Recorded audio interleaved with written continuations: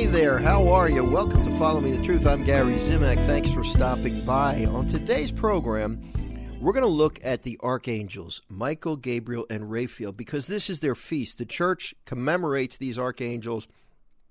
And I'm going to generalize today. We're not going to get a history lesson. We've got 5 minutes. I just want to talk about the role of angels, specifically the archangels. Now, Michael, Gabriel, and Raphael are all mentioned in Scripture. Michael as the defender of the church, Gabriel the herald of the incarnation, and Raphael, whose name means God heals. So they're all mentioned in Scriptures. But let me generalize here and talk about the role of angels. I'll tell you what, let me read the gospel first. Way to prepare, Gary. You know, I'm working out the show as I'm on the air with you. Let me read the gospel from today's daily mass. It's from John. It's John chapter 1, verses 47 through 51. I want to see if you can figure out why this gospel is appropriate or chosen for the feast of these archangels. Jesus saw Nathanael coming toward him and said of him, Here is a true child of Israel. There is no duplicity in him. Nathanael said to him, How do you know me? Jesus answered and said to him, Before Philip called you, I saw you under the fig tree. Nathanael answered him, Rabbi, you are the Son of God. You are the King of Israel. Jesus answered and said to him, Do you believe because I told you that I saw you under the fig tree? You will see greater things than this. And he said to him, Amen, amen. I say to you, you will see heaven opened and the angels of God ascending and descending on the Son of Man. You see that? The angels of God descending and ascending on the Son of Man. What I really wanted to highlight today as I look at this reading, as we let the Lord speak to us through the Scriptures, especially on this feast of Michael, Gabriel, and Raphael, these individuals, these angels, these creatures, they're created as God to be his servants.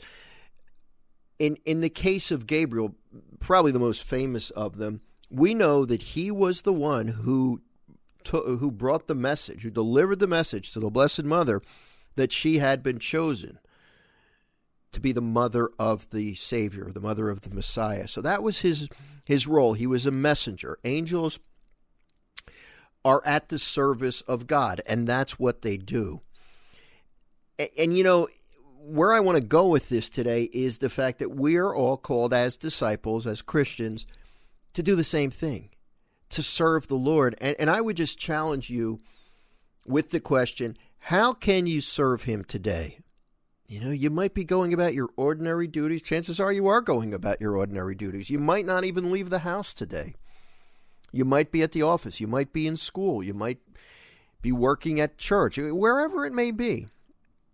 You might be doing shopping. You might be on vacation. How can you serve the Lord today? You're going to run into people. You're going to be in situations. And you and I, we are in completely different situations.